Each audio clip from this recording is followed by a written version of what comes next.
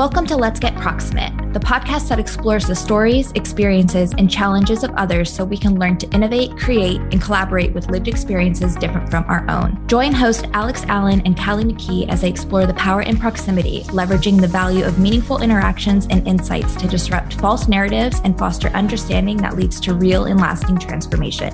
This episode is brought to you by Cisco, an industry leader in technology innovations and solutions.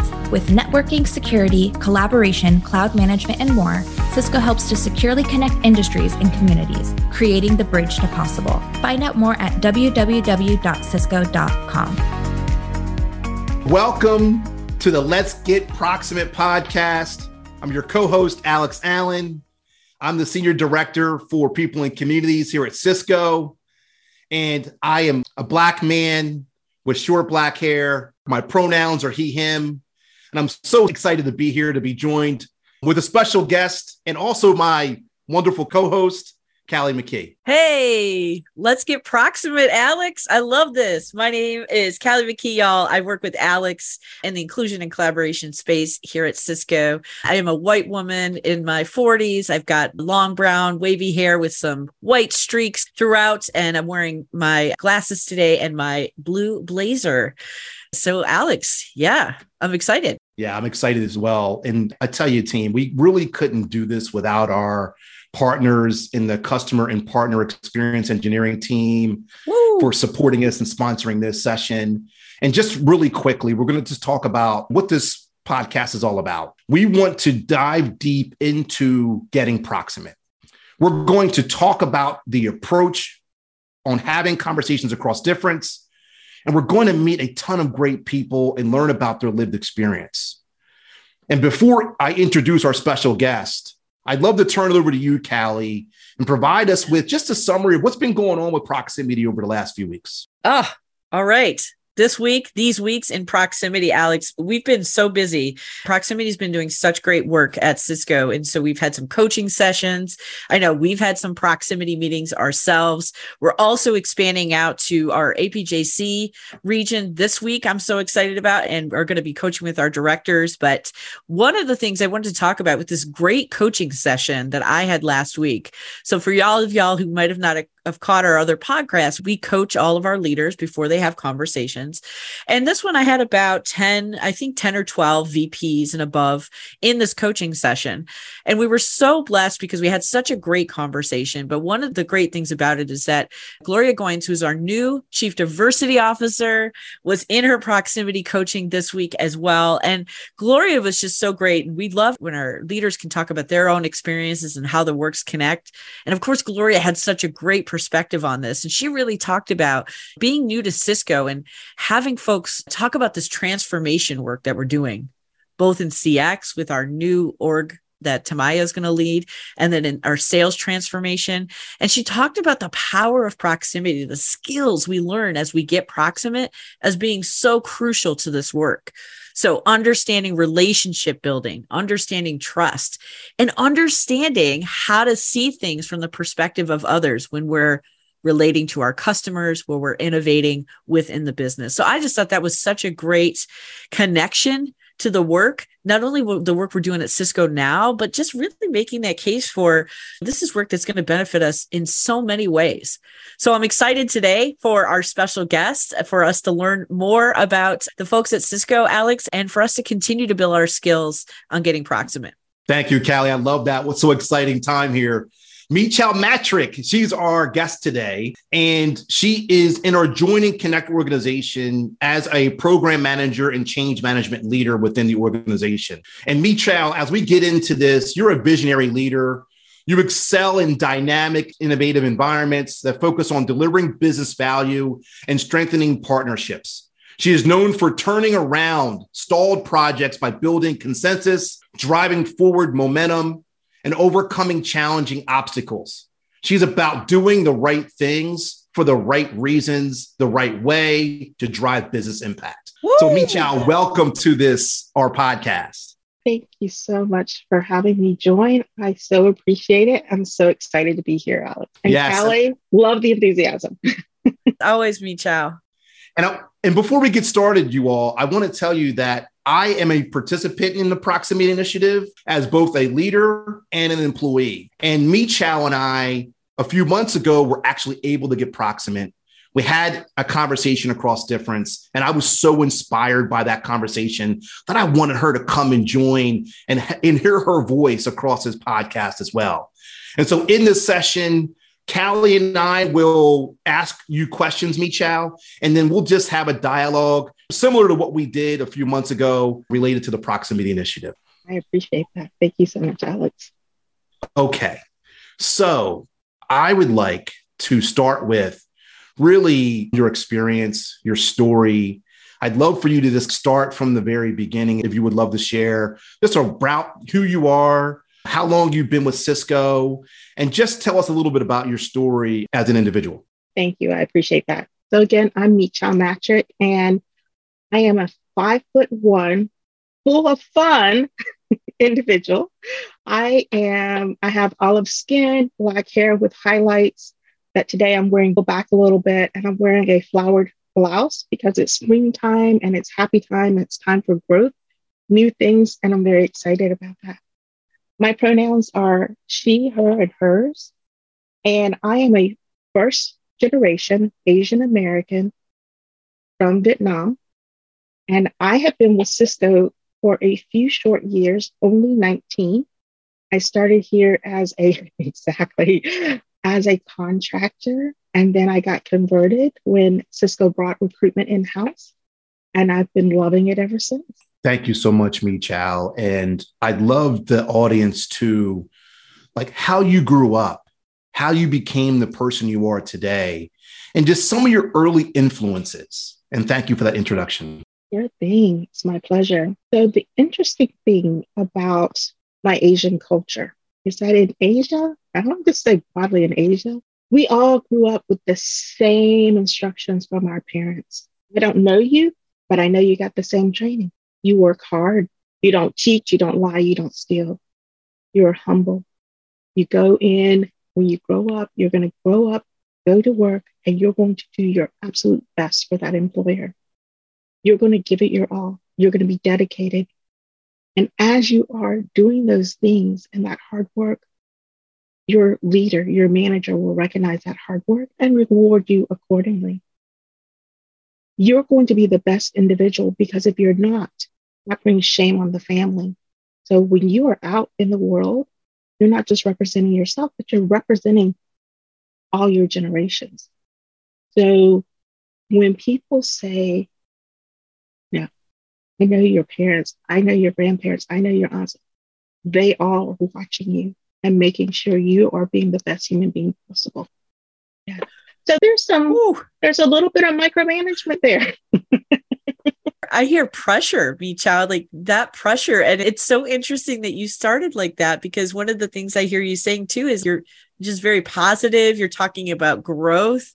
I'm wondering about that coming together of those two ideas that seem so maybe diametrically opposed to me. How does that work for you? It's one of those things, Callie, that you have to learn how to navigate. Right? And I appreciate you sharing the question in that way. I will say one of the biggest growth areas that I experienced was learning how to take what was ingrained in my DNA based on my upbringing, how to navigate that in corporate capitalism America, because they don't go hand in hand, right? And so it was really understanding who I am, my values. Then I can take this and pull it together to be the best me possible for this organization. That's amazing. And you and I, Mỹ-Châu, and please feel free to answer how you're comfortable, related to being a Vietnamese woman and how that shows up in the United States, as you mentioned, capitalism. I'd love to just for you to share a little bit of that with us. Sure. I will say very candidly, it was very scary and frustrating, because as I did my job, and I did my job well, and I would get feedback from my leaders that I was doing a good job, I wasn't getting the rewards necessarily from it. And it was because humble. Remember, I mentioned that earlier. You have to be humble. So you're going to be recognized for that hard work. And I was recognized in terms of one-on-ones with my boss, but it did not go beyond. And there are several reasons for that, right? And we all know as leaders, and I say leaders, not just managers, but as leaders, we recognize that there are some managers who like to hold on tight to their very best talent because it helps their business. So that absolutely makes sense. We have leaders who are managers who, when they're sitting at that review table, might not be as vocal as some others. And so there are lost opportunities. We have leaders who are very strong in all of that and are able to advocate and help their employees and advance their employees. And so I had situations where I had some leaders who wanted to hold on tightly or who didn't have the same voice, right? Their voice wasn't heard equally. And so I had to learn all that because from my side as an individual contributor, when I was an individual contributor, I just thought every leader was equal and they all had the same voice and they had the same opportunity. And I learned very differently as time progressed, because again, 19 years, you learn a thing or two. And so then I had to learn to evaluate my leader properly so I could help my leader become my partner in my career and in my advancement.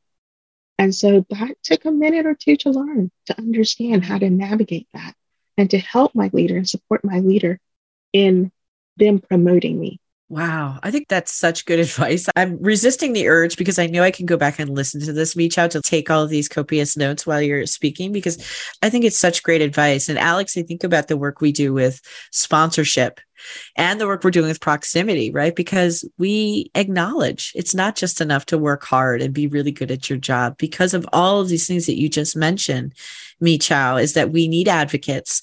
And I think really importantly, you talking about as an individual contributor, how you helped your leader be that advocate for you.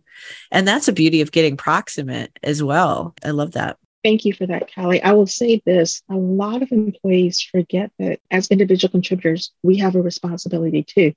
First, we have to communicate to our leaders what it is we want, right? It's not that your career just happens. It's what do you want from your career? And then you partner with that leader to help you to get there.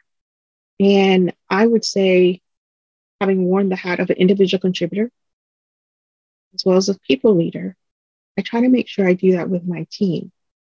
For the CAN organization, CAN RTP specifically, because I am Asian, I do understand that dichotomy of that DNA versus corporate America. So I'm really trying to help the CAN RTP ERO learn how to find their voice, be comfortable with their voice. In fact, I did a professional development training for them recently on how to prepare for their career development conversation with their leader. My through tag was, it's your career, it's your choice, it's your voice. All those pieces have to be there in order for this to be successful. So I want to hit on a couple different things, and I want to talk about the conversation that you and I had, Mỹ-Châu, and I want to talk about you obtaining your voice and being able to advocate for yourself and those challenges that you may have had early in your career. And it feels like now you've come out of that, which I think is beautiful. But if you don't mind sharing with the audience around you personally, your lived experience, some of those challenges around obtaining your voice and other people hearing your perspectives, I'd love to hear that. And then I want to come back to that. I think you mentioned the Connected Asian Affinity Network, CAN, right? Yes. I want to come back to that as well. But first, your lived experience around obtaining your voice. Okay. For those that have been around me and the CAN community specifically, they will say, Mỹ-Châu, you've always had a voice. And I haven't. I had to learn how to have my voice, and I had to learn how to share my voice. I would say that it was always hard being in the room, being at the table, and not being able to speak up. There were challenges because I felt like everyone else at that table had more experience, older, wiser, whatever. There was always some reason why I wasn't equal to them. And I wasn't comfortable. And I would say that the discomfort came from that, again, ingrained training of be humble, be quiet. There are others that are more at that table, and you should listen and learn. And so it wasn't until years, it was years, literally. And I've worked at companies like IBM, GSK, and now, of course, for Cisco. And even at Cisco, it took me a while to get to the point where I was comfortable in giving feedback and speaking up. The way I learned how to do that was not to advocate for myself. It was actually me advocating for other people. I did that so well. I'm a great advocate for other people. Not some of that. And one day it hit me and I said, wait, how come I can do that for other people, but I don't do it for me? How come I can help coach people on how to ask for their promotions for what they need? And yet I'm not taking my own advice. Hello. And that's when the light bulb hit. And honestly, it never occurred to me, because in the Pan-Asian culture is about, and I don't know that I like the term servant leadership, but it is about putting others above yourself. And so putting someone else above me and helping them, it's the simplest thing in the world for me. To do it for myself, hardest thing in the world. And I had to spend some time reflecting and thinking about me, for me, and recognizing that I had as much value as all these people that I was helping. In fact, I had more responsibility because I was able to do that. I needed to get myself in a position of leadership, define leadership, as corporate America defined leadership, right? To help others and also to help myself. So then I had to trick myself, honestly. I'm just being very candid with you. I'm feeling about the lyrics. Yes. But I kind of had to trick myself and say, okay, I've told other people how to do it. Let me do it. And then I can also be an example. And now that I've twisted it to say, I'm going to do this for me, but I'm also doing it for others, now giving myself permission to go for this for myself. Right? Oh. It's hard. It's hard to make those shifts. Mỹ-Châu, I think it's so interesting that you talked about that kind of that process for you and the messages that you got before, right? That made that hard to advocate for yourself. And you talked about other people in the room were more, right? They were more experienced. They were older. And I think one of the things that I've been, my lens has been widened about is meeting with leaders who were talking about this very thing. They would say something like, I am so open. I am so here for feedback. And yet I don't hear feedback, in particular from some folks in the Pan-Asian community. I'm just here and ready. And they said one of the things that was really helpful for them is hearing things like you just said of, there's a very hard ask that goes against a lot of what we were told about when it's okay to speak up. So I'm wondering, as you talked about working on yourself and having to trick your brain a little, which I love because we all have those little things. As you think about leaders in this space who maybe have folks who are on that journey for themselves, what are things that leaders could do to help that journey along or just to create and hold space for that journey? Thank you, Kelly. That's a great question. It comes down to trust. Right? It comes down to trust. There has to be that trust between us. And I say that to say, as a people leader, I have a team, and my team is from all over. And some of my team members brand new to me. And I had to spend a lot of time establishing trust with them to let them know, one, that I'm on their side, that I'm here to support them. I'm your leader to say, I'm your leader and I'm going to tell you what to do. I'm your leader to act as your advocate and your support to help you be successful, to accomplish Cisco's goals. That's why I'm here. No other reason. And I think the best way for leaders to help their employees to build that trust is to be open with them, be vulnerable with them. When you share your vulnerability, and I really don't like the word vulnerability because I think that is one of our biggest strengths. Yeah. I've gotten more from folks by sharing my vulnerabilities, that I'm not perfect, that I'm not like 1000% superwoman. I'm not those things. I thought for a long time I had to be. I gained a lot more and was able to develop more authentic relationships by being honest with myself and with them and saying, no, I'm not perfect in everything. I don't mind you thinking that, but I'm not. Mỹ-Châu, talking about vulnerabilities and trust and some of the things you mentioned, where does identity play into that? I just want to love to get your thoughts on that. It absolutely does. There's a lot of, from early on, and I think this is just common. Early on, we all have things thrown at us as far as the values and things you should strive for and who you should be. And that's great. That's all great to take in. Then you have to spend the time to evaluate and say, yep, this is for me. This is not. Swipe right, swipe left, right? This works, this doesn't. To find out for yourself, you can't be authentic with others if you're not authentic with yourself.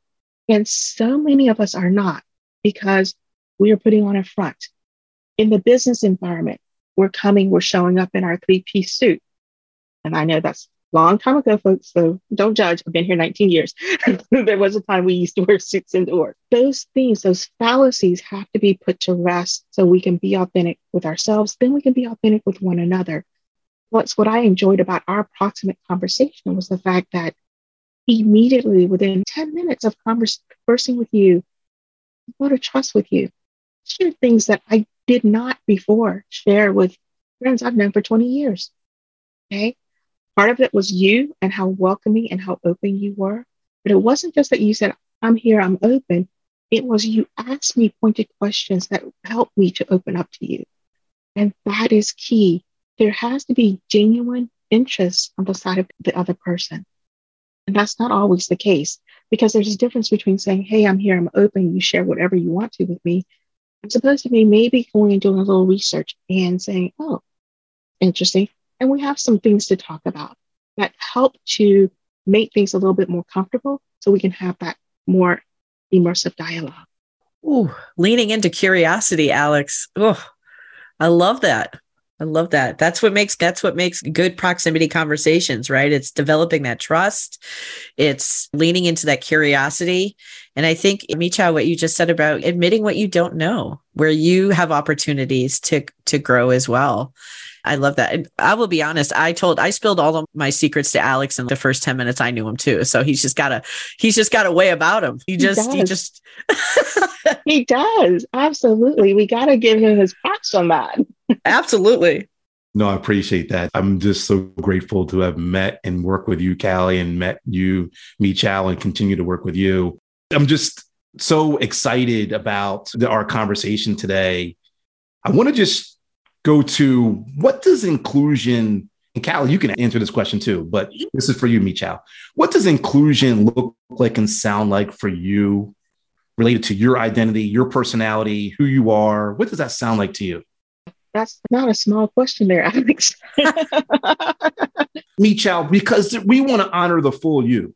That's what we want leaders to really understand here when they're getting proximate, is there are a number of things that make up the individual, right? And so the things that you're caring about, the things that you're maybe even insecure about, those are the things that we as leaders need to really lean into. And that might be uncomfortable, right? That's going to be an uncomfortable thing. But one of the areas where I think we all can do better as leaders is that, what does that inclusion look like on an everyday basis and for you as an individual?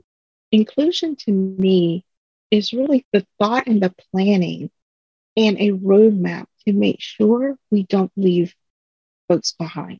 And what I mean by that is that there are times that we think we're being inclusive, and yet we've missed the boat. I'll give you an example. I have had situations where I've been in conversations with leadership, and it's broad stroke planning. And that's great that we start with the broad strokes. But in order to ensure that we do have and have been thoughtful about inclusion, we need to have the fine details. All those components need to be filled in. EROs are wonderful. I love them. I'm a part of most of them because I celebrate all the EROs. But it is interesting to me that some of our EROs are still challenged. EROs that make a lot of noise get a lot of attention. It's like employees who make a lot of noise, get a lot of attention. The squeaky wheel gets the oil. What are we doing for those that don't squeak loud enough, don't know to squeak, or not comfortable to squeak? So I would like to see us take that into consideration and let's go help. Let's reach out our hand and help uplift those that are unable to do that right now. Let's coach them. Let's mentor them. Let's show them that we care, we value them, and we want to include them, invite them in.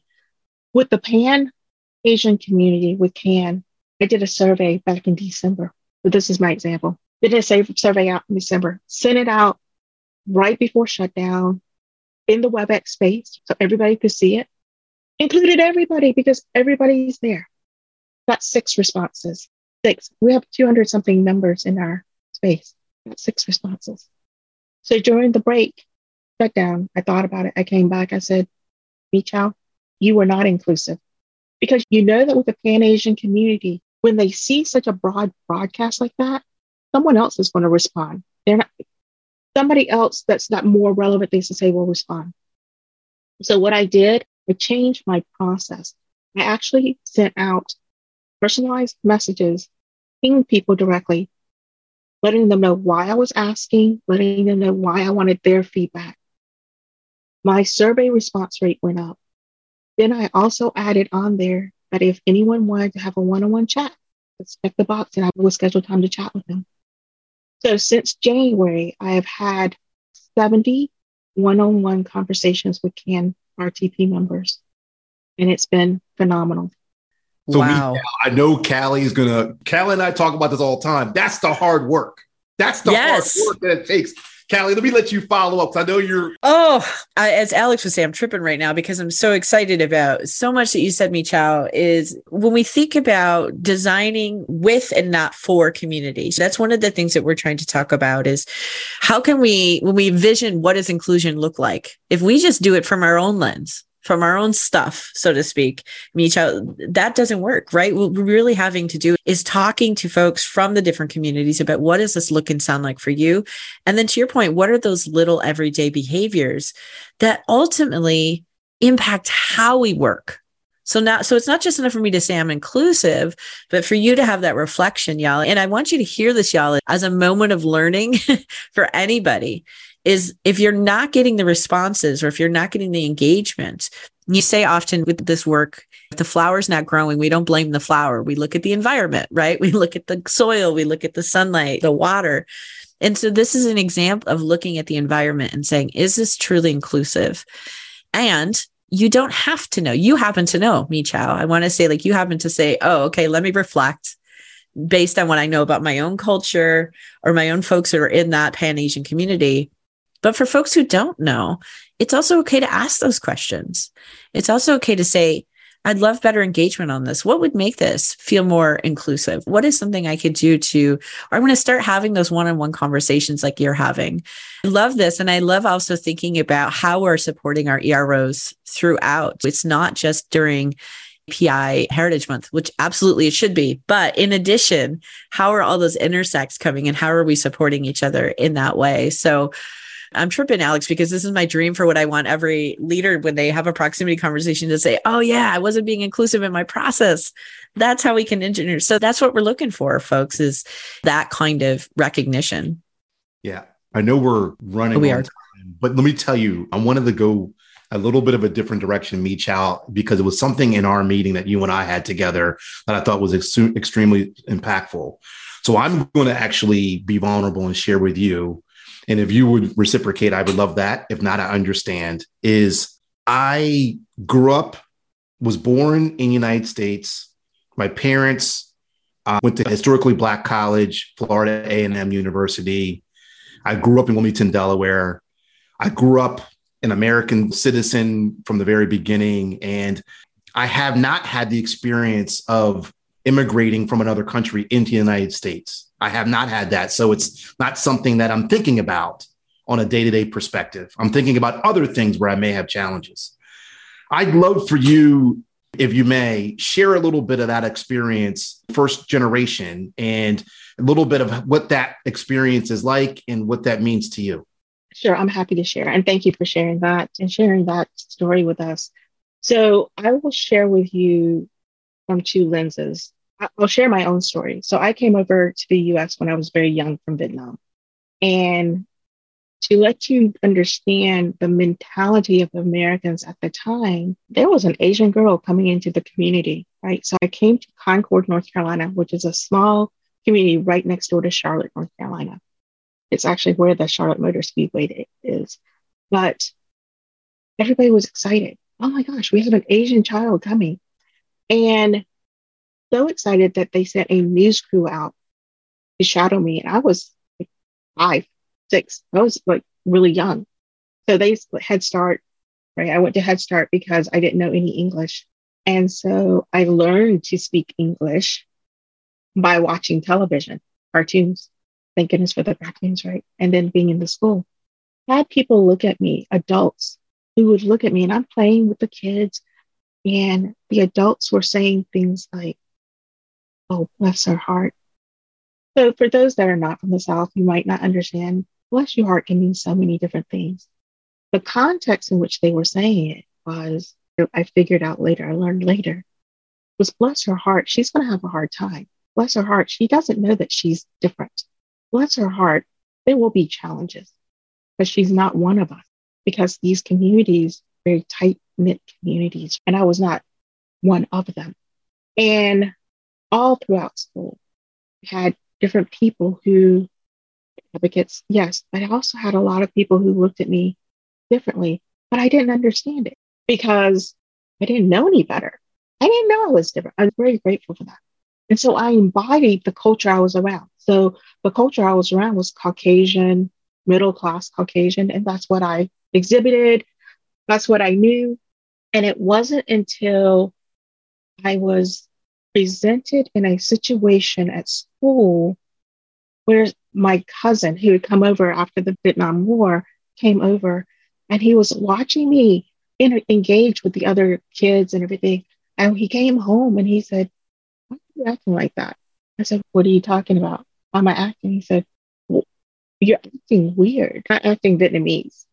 Who are you? Because I had lost myself, because I had embraced my culture that I was living in at the time. And so he called me out on it. And then when my mother heard, she really called me out on it. So we had some recultural training at that point, if I'm saying. Look, I tell you what, Mỹ-Châu, I have had that duality too.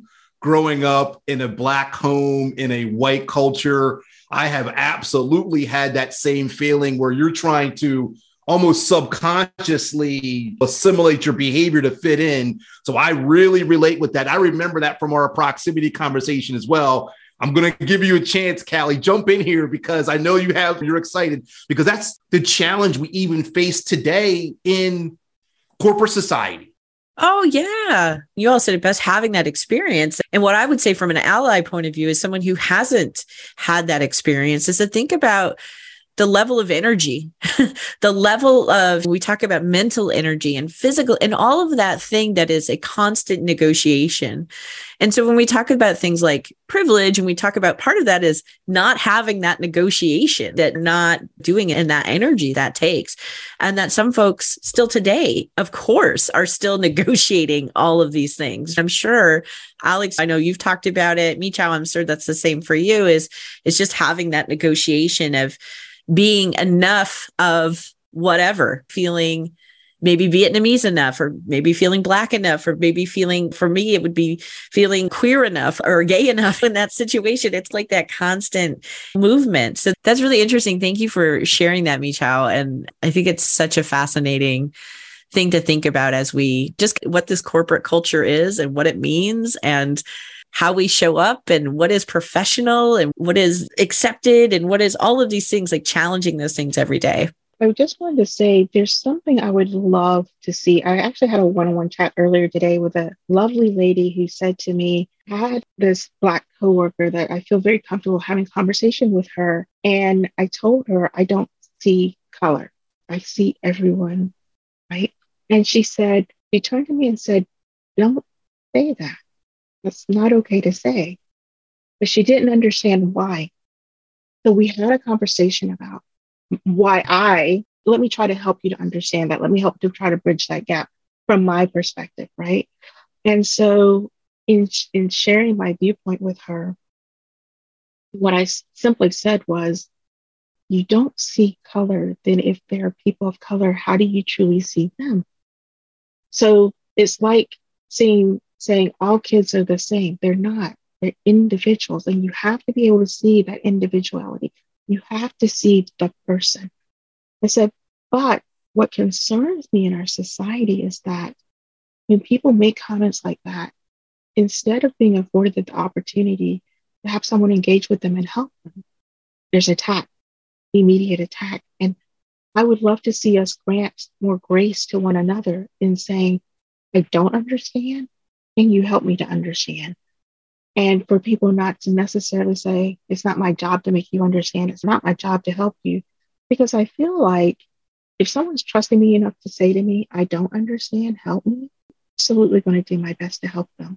And I think that's a grace that we are not extending to each other enough. I'll tell you, Mỹ-Châu, I think you were touching on such a complex and dynamic topic there. It is. This is what we created proximity for. Just want to let you know that. Our inclusive people in inclusive communities, they opt in. And so they're participating in that dialogue. And so I think that me personally, I'll just mention this, and Callie, you can add to this. I want people to see that I'm a brown-skinned, short-haired man. I want them to understand that's a part of my authentic being, and that's who I'm going to show up as. And I love this in the construct of our conscious culture. Being conscious about the dialogue is something I'm so proud about related to Cisco. And I think we have a lot of work to do. We have a lot of work to do. And for you to have that dialogue and be able to have that trust with that employee. Yes. Yeah. That's what we're talking about. That's what we're talking about. And it's uncomfortable. Yes. You have a dialogue, but guess what? You left that conversation with a better understanding. She left that conversation with a better understanding, and that'll bring you all closer in the long run. So, well, yes, that's true. She's a new people leader, and so I've offered to be her buddy as an experienced leader. Thank you. And that's the next step. When we talk about what action are we taking as it relates to proximity, you just demonstrated that. You have taken an action to offer to be her buddy, and that will be reciprocated. And so that's the idea here, y'all. And I know I'm getting excited. I'm being a little bit louder than I usually am. I love it. Simple, inclusive action that we want people to take from the proximity or getting proximate or having a conversation across difference. Call it what you want, Callie. Call it what you want. That's right. I think this is also the difference when we talk about that idea of seeing color, right? We talk about the difference between equality and equity, right? Equality is like everybody gets the same thing. And so, everybody, it's exactly the same. So it'd be like if you said you need shoes and I said everybody gets the same kind of shoes. I'm not asking about size. I'm not asking about what you need them for or what climate you live in. And when we talk about creating things that are more equitable, you have to see us. You have to create a truly equitable and truly just conscious culture. We have to see each other and we have to understand what those needs and perspectives are. I will also say, y'all, if you're a person out there who's listening to this and was like, I don't get it. I say I don't see color all the time. And I think that's a good thing. You call me up. I'll have a conversation with you. It sounds like Mỹ-Chow's got some folks she's having a conversation with, but listen, always have that conversation. And leaning into that crunchy stuff, as we call it, in your proximity conversations. I was coaching someone and they asked me like, oh, I'm not sure what the correct way to ask this thing to this person is. So I just didn't say anything. And I said, that's the proximity conversation. It's, hey, I don't know how to have this conversation. So help me work through it. So Mỹ-Châu, I could talk to you forever. So I'm just going to maybe grab some time with you just personally, just to hang out. Beautiful, just to hang out. But I do want to wrap up today and just say a couple of things. One, thank you so much. Thank you so much for sharing your story. Thank you for sharing your brilliance and your wisdom. Thank you for what you do for our company and our conscious culture. I'm taking away today just really just thinking about that, needing to be authentic to ourselves first as we continue to build relationships. So we've got to know ourselves. It's okay if we needed to play some tricks on our brains a little bit to get us where we need to do, but ourselves as advocates. Alex, I'm wondering, like, what's one thing that you're walking away with today or something that stuck with you? I'm just in Mỹ-Châu. Yes. We see you, we hear you, and we thank you. That's all I want to say, Callie. You summarized it perfectly. Okay. And then I'll say, Mỹ-Châu, one last word. Anything else you want to leave our podcast audiences with today before we sign off? Thank you for that. And thank you for your feedback. And it's been just a lovely conversation for me as well. The one thing I would say to your audience is this: remember, you are of a value, right? You were selected to be here. You were selected to be in this company. You have value. Don't ever let anyone tell you you don't. Whew. All right, y'all. Love your value, embrace your value, and let's go get proximate. Until next time. Thanks all. Let's go. Thank you. Let's go. Thank you for listening to the Let's Get Proximate podcast, powered by Cisco. If you enjoyed this episode, please leave a review and be sure to subscribe so you never miss an episode. This episode is brought to you by Cisco, an industry leader in technology innovations and with networking, security, collaboration, cloud management, and more. Cisco helps to securely connect industries and communities, creating the bridge to possible. Find out more at www.cisco.com.